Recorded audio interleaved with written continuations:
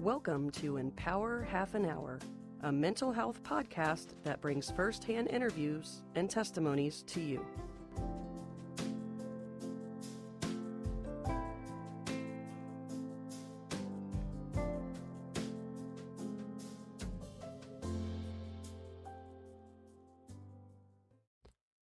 Welcome to Empower Half an Hour.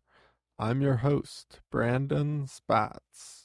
Today's guest is Steve Trechler. Steve is a member of the Miracle Clubhouse in Dayton, Ohio. He's been a member since 2020. Miracle Clubhouse is a part of a worldwide organization known as Clubhouse International. Welcome to the show, Steve. Thanks, Brandon. Thank you for being here. All right, everyone, let's get started with today's interview. What is your mental health background? Well, excuse me, my mental health background goes all the way back to the time when I was about 6 years old.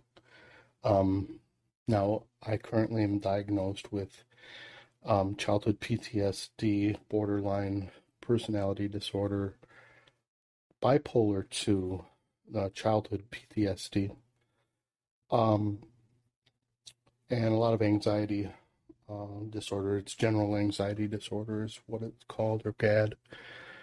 And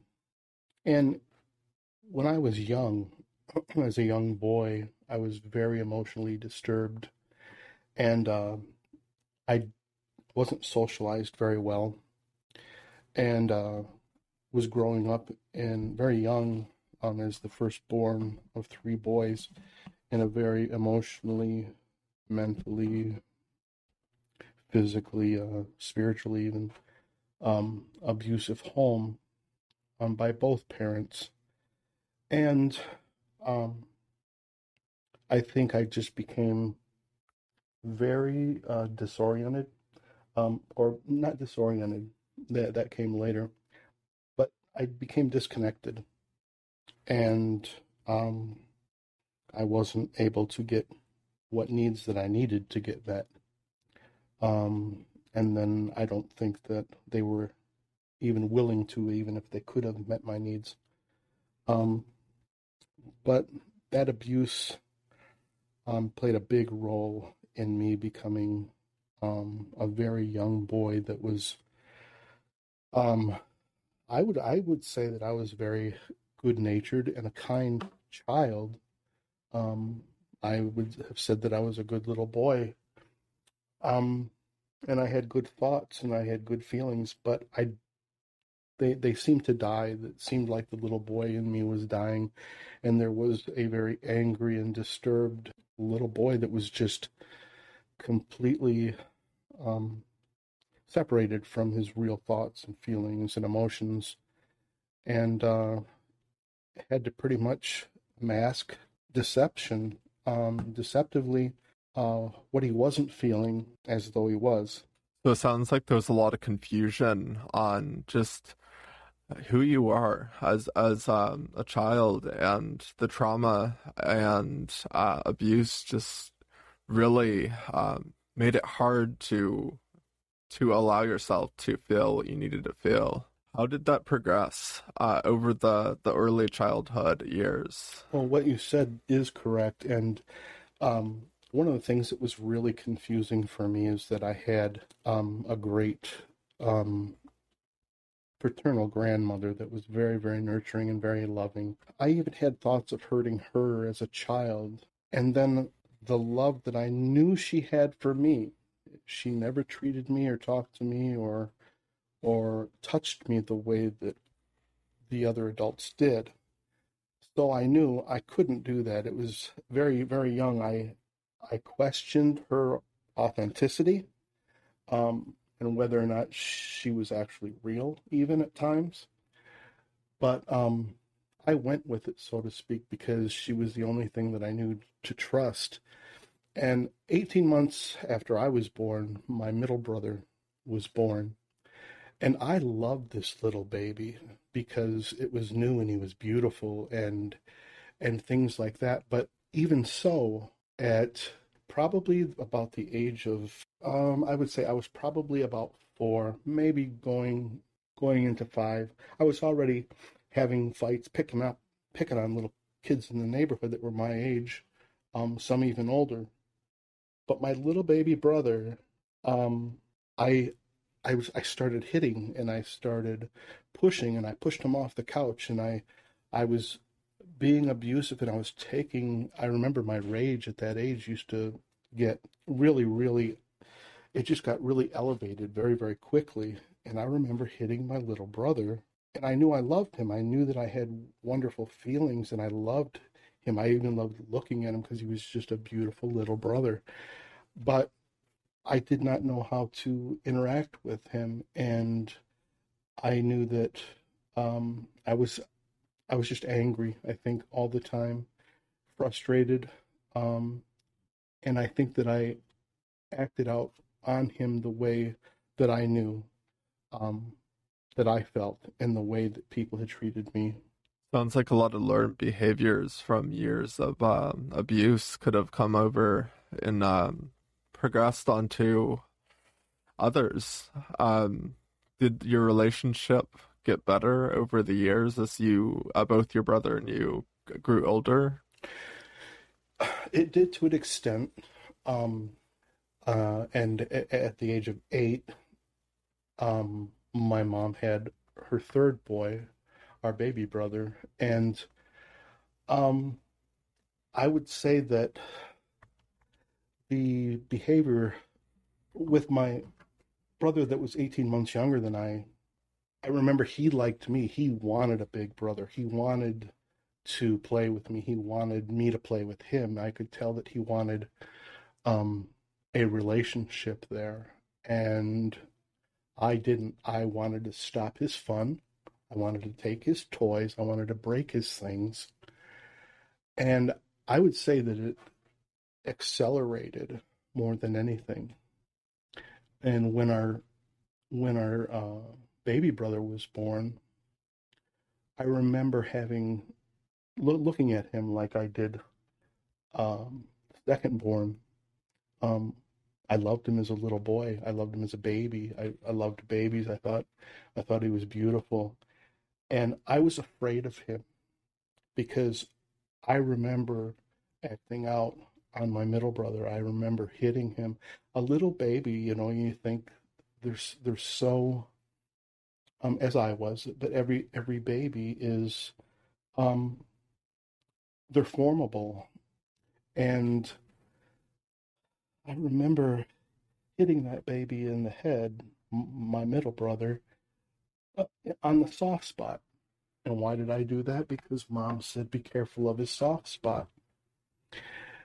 Um, I was terrified that I was going to treat my baby brother um, just as bad as I did the middle brother, and or worse. Um, I was to be 8 years old by that time when the third was born, and to have death on the mind, to have wanted to die myself at that by that time at that age, um, or even wanted to see a brother die, and see what it was like to have something die. And then I started acting out outside and hurting neighbor animals, hurting. I remember killing some birds, but my anger, my aggression, it just intensified. It increased, and the behaviors increased. Not for the better, of course. With experience all of the rage that you had growing up, was there any one specific thing that really helped you just kind of release like that in the anger in a healthy way, the good coping skill or something that got your mind off things?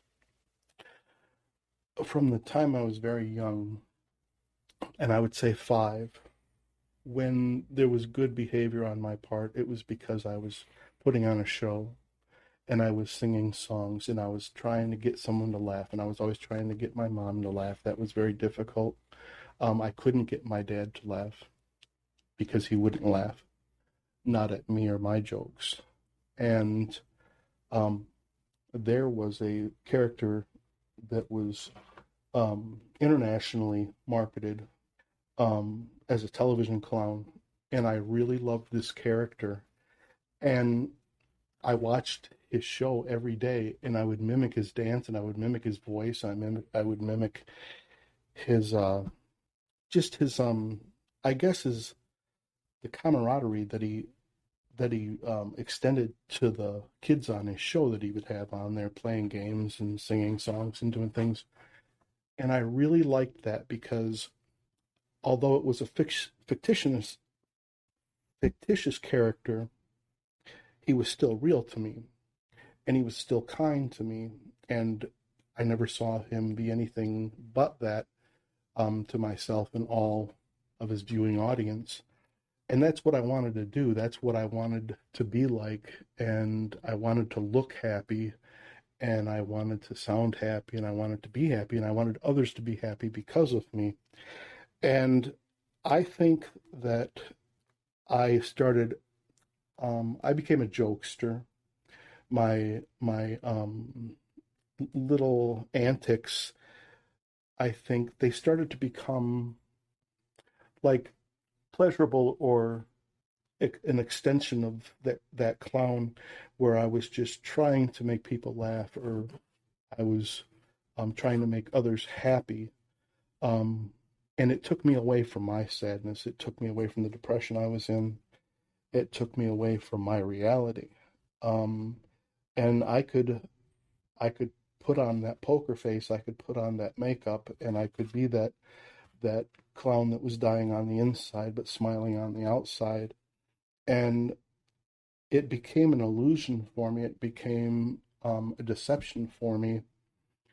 And while I used it in a positive way, I was still dying on the inside. In fact, I think by the time I was 9 or 10 years old, my grandparents even knew that I was a different boy. I was a different person than they had known for the last 10 years, because that boy Stevie inside had died, and he couldn't have done anything other than die, because he had been continually killed for 10 years, over and over and over again, in one way, shape, form, or another. Sounds like you were really struggling with your identity and just knowing who you were as a person at a young age. And I think it's amazing that this character has also helped you have a kind of a way of projecting yourself as the positive and really funny type of person you are. But there's still the fact that you're dying inside. But it's fascinating on how identity plays such a role on who we are. Have you always struggled with your identity from as far back as you could remember? I have, and I've struggled in many forms or with many facets. I've struggled with being male.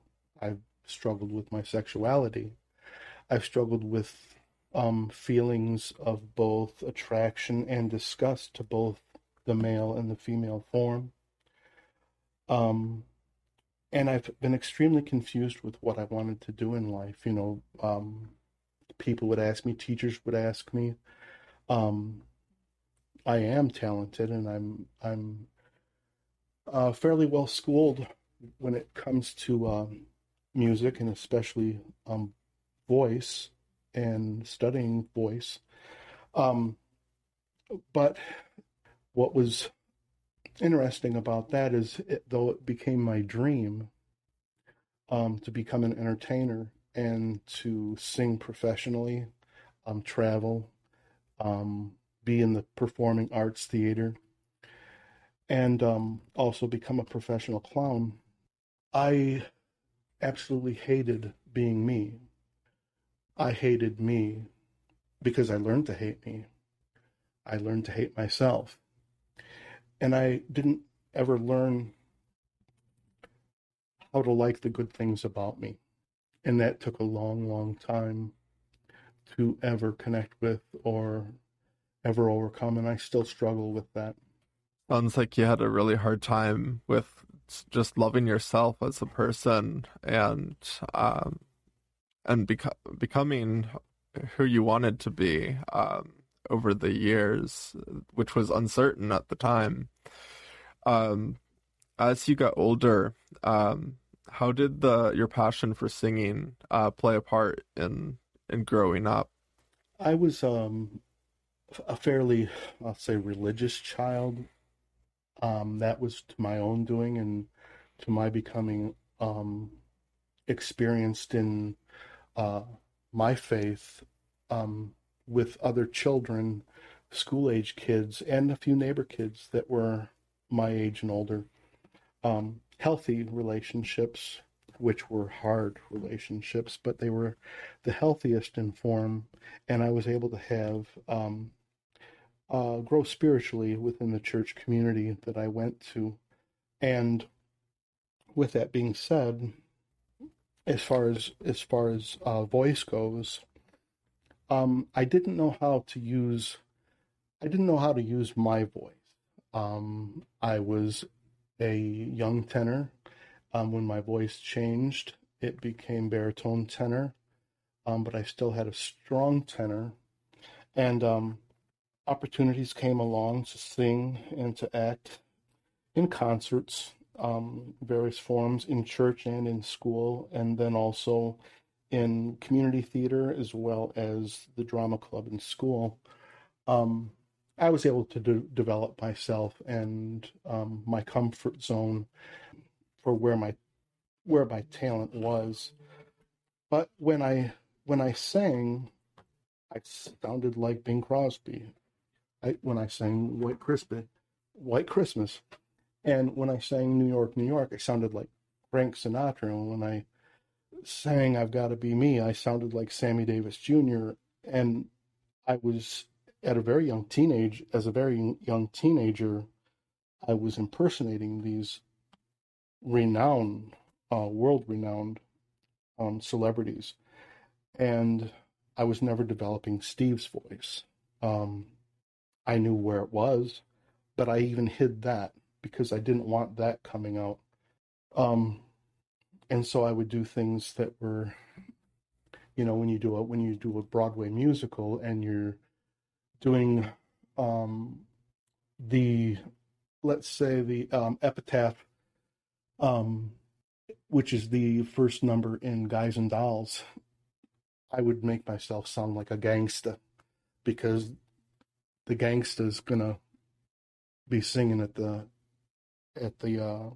racetrack rather than Steve. And so it was easy for me, and I became actually even better at doing the impersonations that way.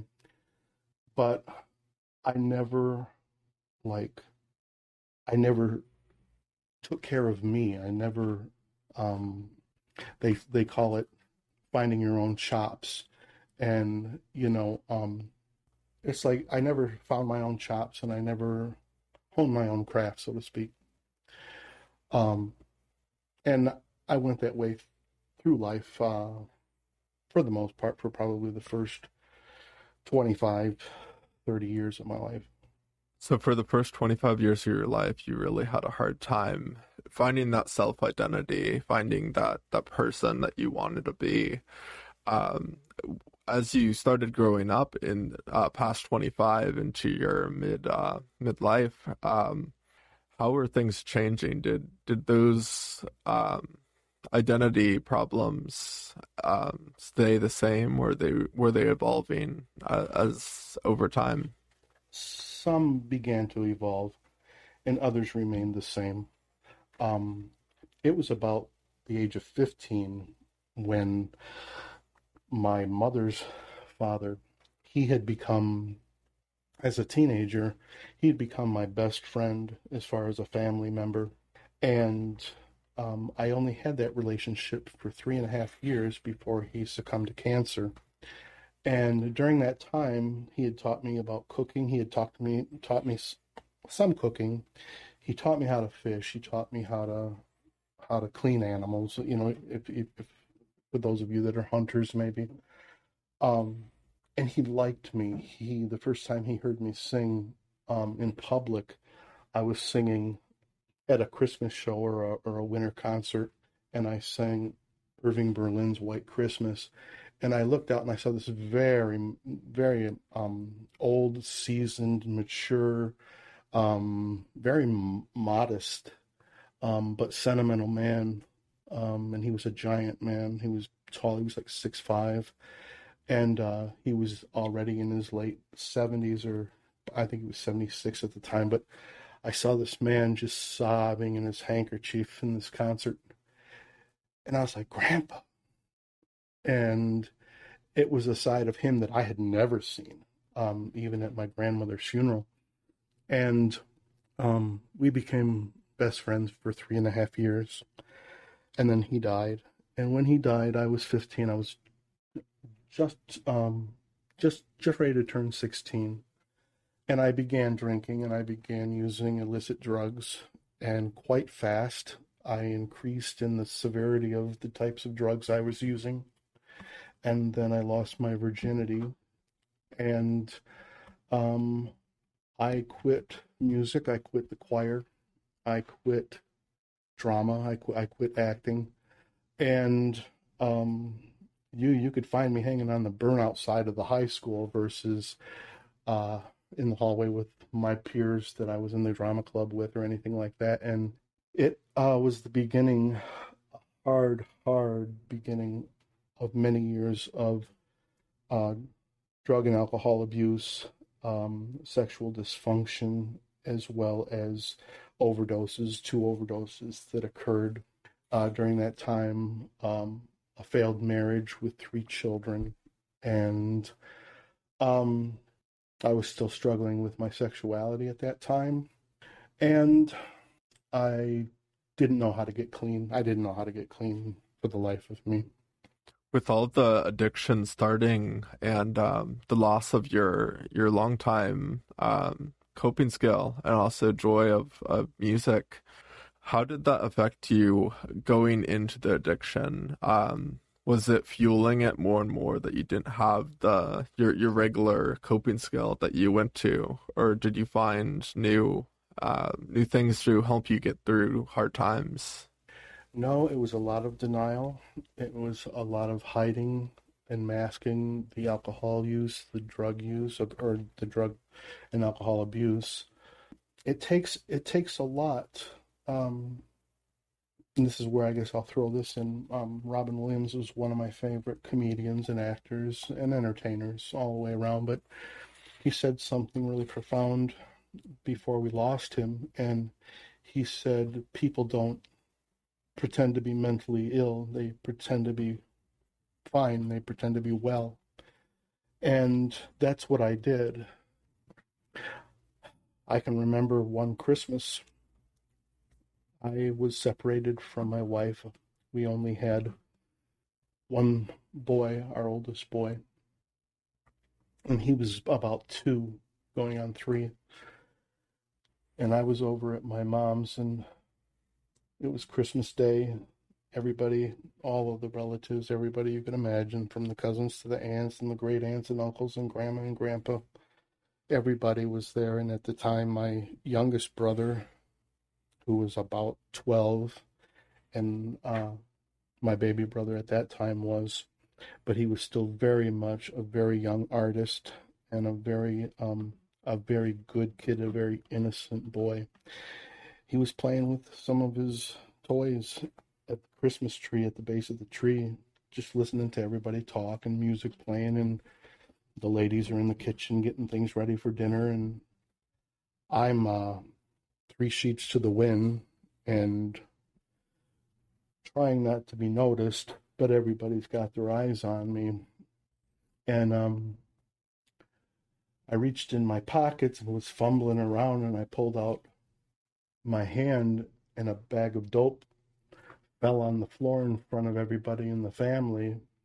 And my little brother looked over at it, and he went to reach for it as I picked it up. And he said, "What is that?" And I said, "Well, it's something that's really not too good."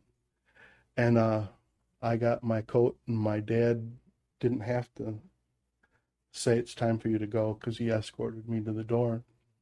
Sounded like a really hard time and a low point in the just the process of addiction. Did that affect your relationships with your family afterwards? Oh, yes, and to this day, yes, and even to this day. I definitely till this day. That's always hard, especially when the trust is broken. But we can always work to rebuild over our recovery process. I was wondering if you could tell us about some of your turning points that started to help you get to the recovery stage that you're in current day.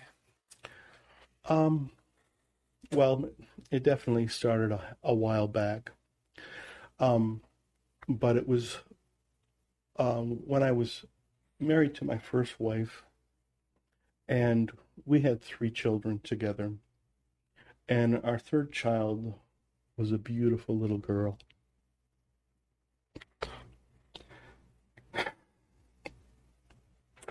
When she was born, I didn't want to be a drunk anymore. And I didn't want to be abusive or be that loud, angry man that the boys used to tremble with next to. And I think that's when my little girl, there was something about her that changed my heart. And it was definitely a turning point, probably the first turning point.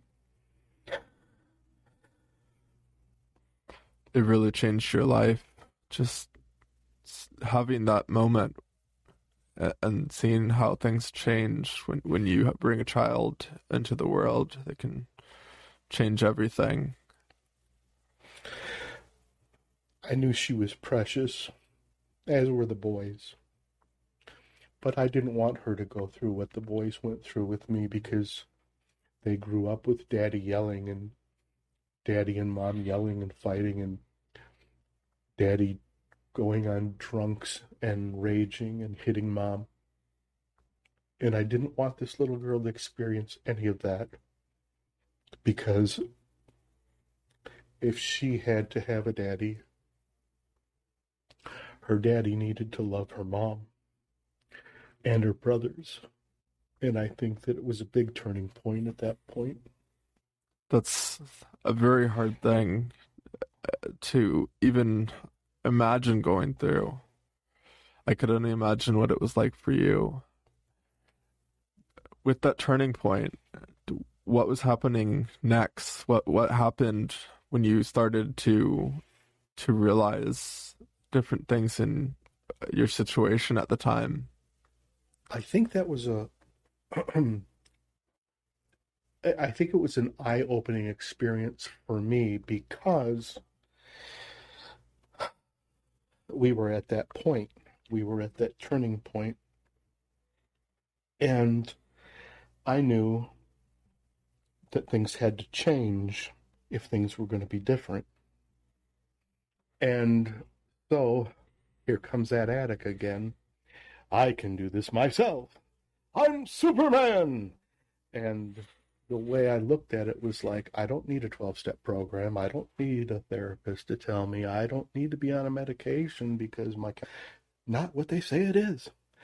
And of course, I knew all the answers, or had all the answers, and everybody else's experience throughout the world and throughout life, they were wrong. So I was kind of like banging my head against sharp shards of glass again. And it Deep into it was denial. deep into denial, and it wasn't anything that was going to be cleared up quickly or easily, because when you know the truth and you're trying to go around every way that you know possible, that you have to face things. In facing things, the first part is getting honest. And when you've lived till you were almost 25 years old, going on 27 years old, I think, at that time, when you've been dishonest for 27 years, you don't change things very easily. Takes time, and it's a process. You just got to trust it. It's a process, you're right, but you also have to trust others. And I've never met an addict or an alcoholic that has, or anyone that's grown up in abusive homes that wants help from anybody. Not only do you not want to hear that you're wrong, you don't want other people to help you, and you don't want to know that there are people that know better than you that can help you. Oftentimes, I feel that mental health disorders and addiction, we get so stuck in our ways, and we just don't want to hear anything other than what we want to, our mind tells us. And that's a extremely hard process that I could only imagine for addiction, what you had to put yourself through to get to that next level. So as you started working on your addiction, what were some of the points in your life where you chose recovery over your addiction? Well, I don't think that I initially did it for me. Because I didn't like myself or even love myself. I didn't love myself, but I didn't like myself enough to do that for myself. And but I did other members of my family, and things were moving along where in order for things to become healthy, because they were unhealthy, things had to change, as I said, and things had to become healthy. That means things had to change, and things had to heal. And where things couldn't heal, that's where there were a lot of severed relationships, and both in family and in friends. Throughout my growing up in school year, and then even as my best man, I had a wonderful friend from the time we were probably in 7th grade and then on past the time we were married. And I lost a great friend, the best friend I ever had, and there wasn't anything that this man would have done for me or wouldn't have done for me. And I remember that I was on a run, and this was before I got sober, and I happened to be in the neighborhood, and this is how addiction works, because it's crazy, and it's cunning, baffling, and powerful. But I happened to be there, and I just happened to be going by his street, and I saw him, and this was before he married his wife.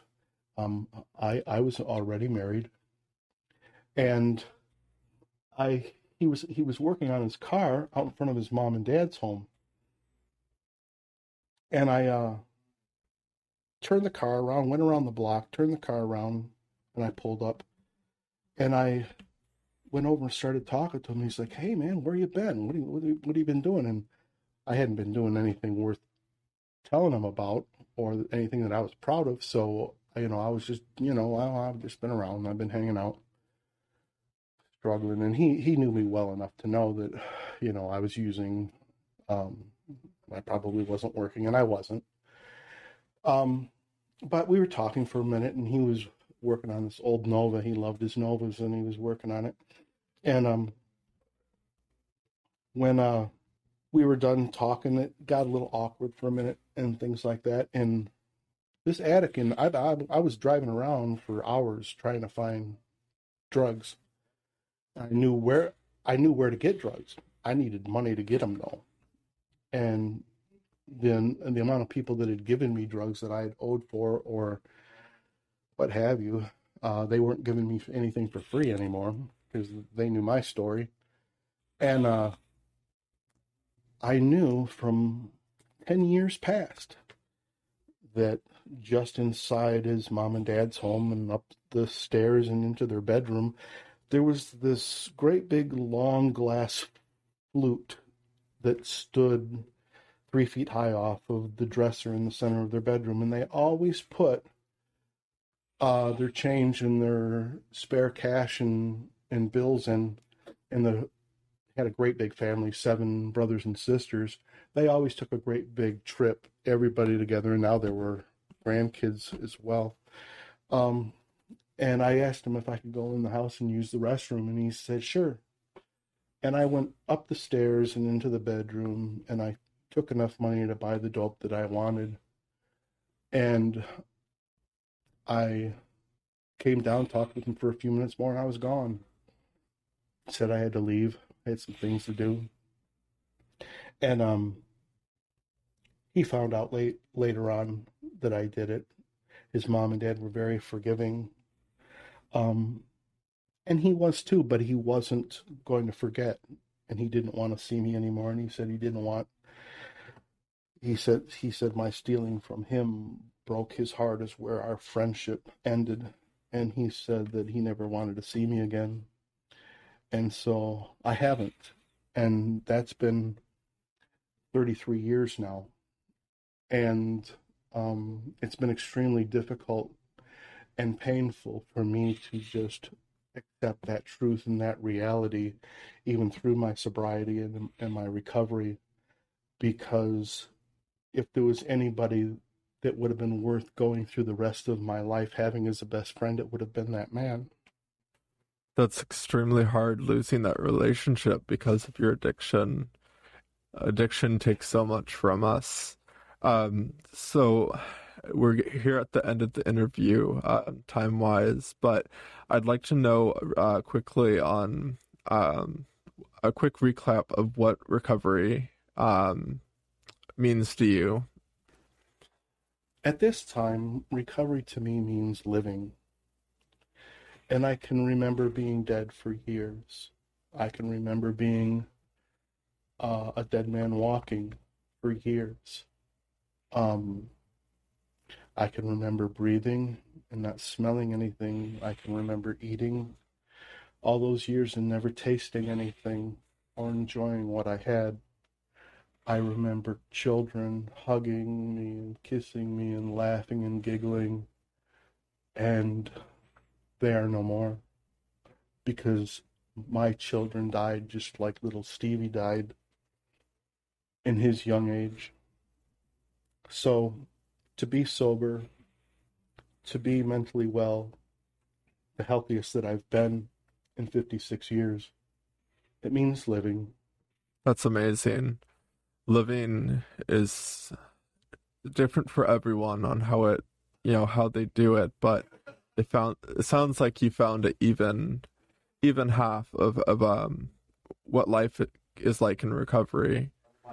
I'd like to thank our guest, Stephen Trenchler, for being on our show today, and I hope everyone will join us next episode. Until then, have a great day, everyone. Thank you.